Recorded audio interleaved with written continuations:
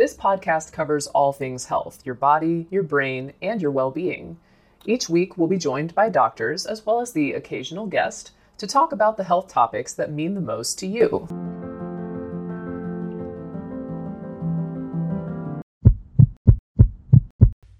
A shoulder dislocation is when the humerus separates from the shoulder joint and is the most common of the large joint dislocations.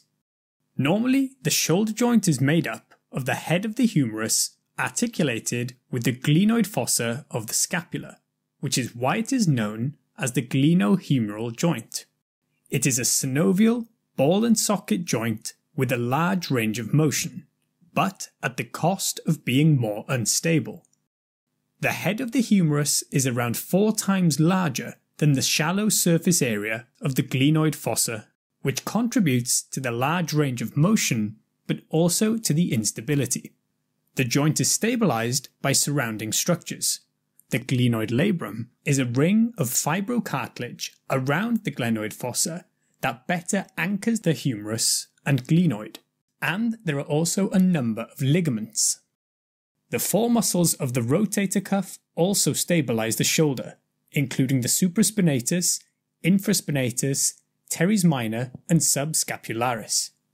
The biceps tendon also has some stabilizing depressive effect on the humerus. It's important to note that these structures can be damaged during a shoulder dislocation, and damage to these structures can predispose to a shoulder dislocation. It can be dislocated in 3 main ways: anterior, posterior, or inferior. Superior dislocation is generally prevented by the coracoacromial arch. Anterior is by far the most common, because this is where the joint capsule is weakest. It happens as a result of abduction, extension, and external rotation of the humerus, often due to direct trauma or a fall onto an outstretched arm. In an anterior dislocation, due to the posterolateral portion of the humeral head being compressed against the anterior part of the glenoid labrum, there can be compression fractures on the humerus, known as Hill-Sachs lesions. They are closely linked with Bankart lesions, which is a rupture in the glenoid labrum. These can also be accompanied by avulsion fractures, which are then termed bony Bankart lesions. The arm is typically held in external rotation with some abduction, and all movements are painful. There is a loss of the normal contour of the deltoid, and the acromion can be particularly prominent. Posterior dislocations make up only 2 to 4% of all shoulder dislocations, and occur due to the head of the humerus being forced posteriorly while in internal rotation. It is most commonly the result of generalized tonic-clonic seizures and can often be present in both shoulders. It can also be due to electrocution, including electroconvulsive therapy, and in traumatic cases, it is mostly due to falls onto an outstretched arm. Posterior dislocations can cause reverse Hill-Sachs lesions, where there is impaction on the anteromedial humeral head coming from compression against the posterior lip of the glenoid, which can cause reverse Bankart lesions, a rupture of the posterior glenoid labrum. There is also often a tear of the subscapularis muscle. The arm is typically held in internal rotation and adduction, with difficulty in external rotation in particular.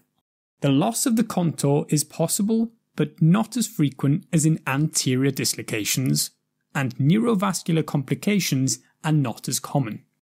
Inferior dislocation is rare, happening in less than 1% of cases. It is also called luxatio erecta because the arm is usually held upwards in abduction, often presenting with the patient placing their hand on their head. It is most commonly the result of forced hyperabduction. Neurovascular injury is a potential complication, both while sustaining the injury but also during reduction. The axillary nerve is injured in nearly 40% of anterior dislocations, which can lead to sensory loss on the lateral aspect of the shoulder, as well as weakness and atrophy of the deltoid. the brachial plexus and axillary vessels may also be injured due to their proximity. Soft tissue injuries are common, including rotator cuff tears and damage to the ligaments, which can lead to shoulder instability and recurrent shoulder dislocations.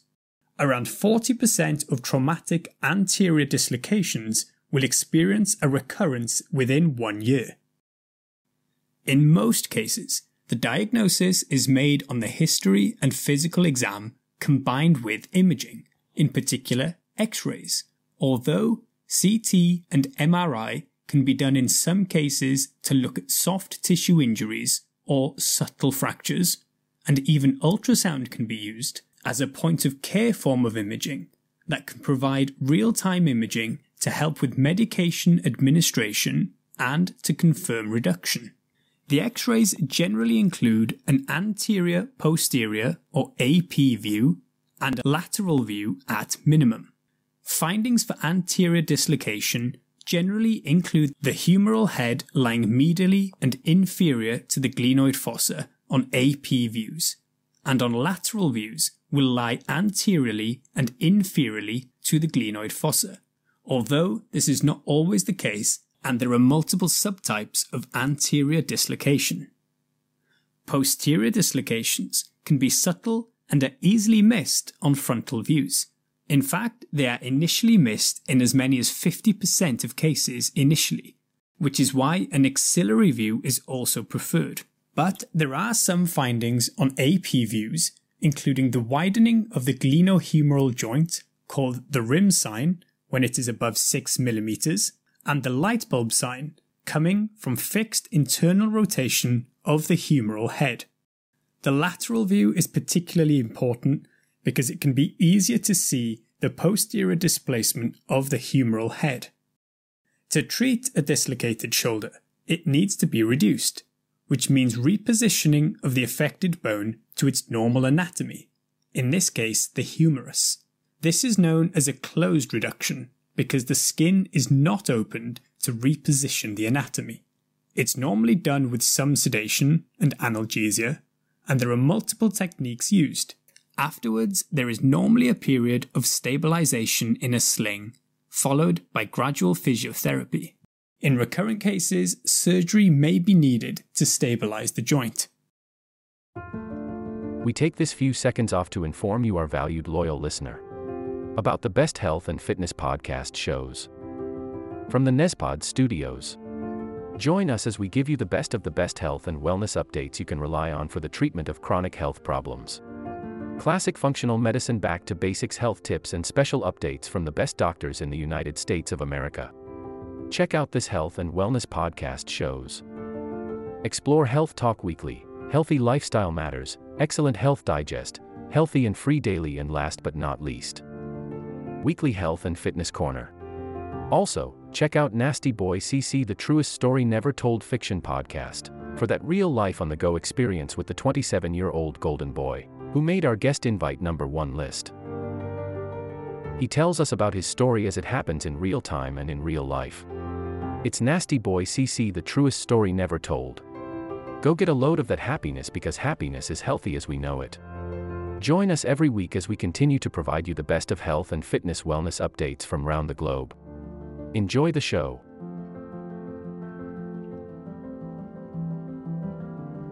If you're enjoying this, then please don't miss next week. Next week is kind of a big deal in most people's journey to wellness. So, okay, that's it for this week. Thank you for watching again, and take care.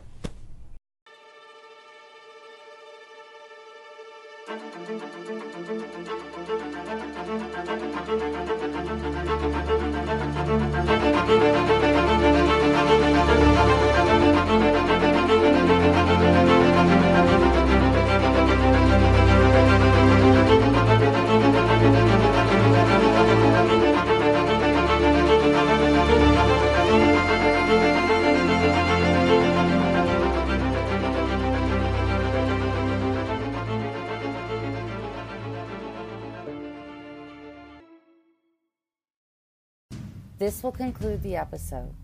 Thanks for tuning in. If you like what you hear, please leave a comment and subscribe. Thank you.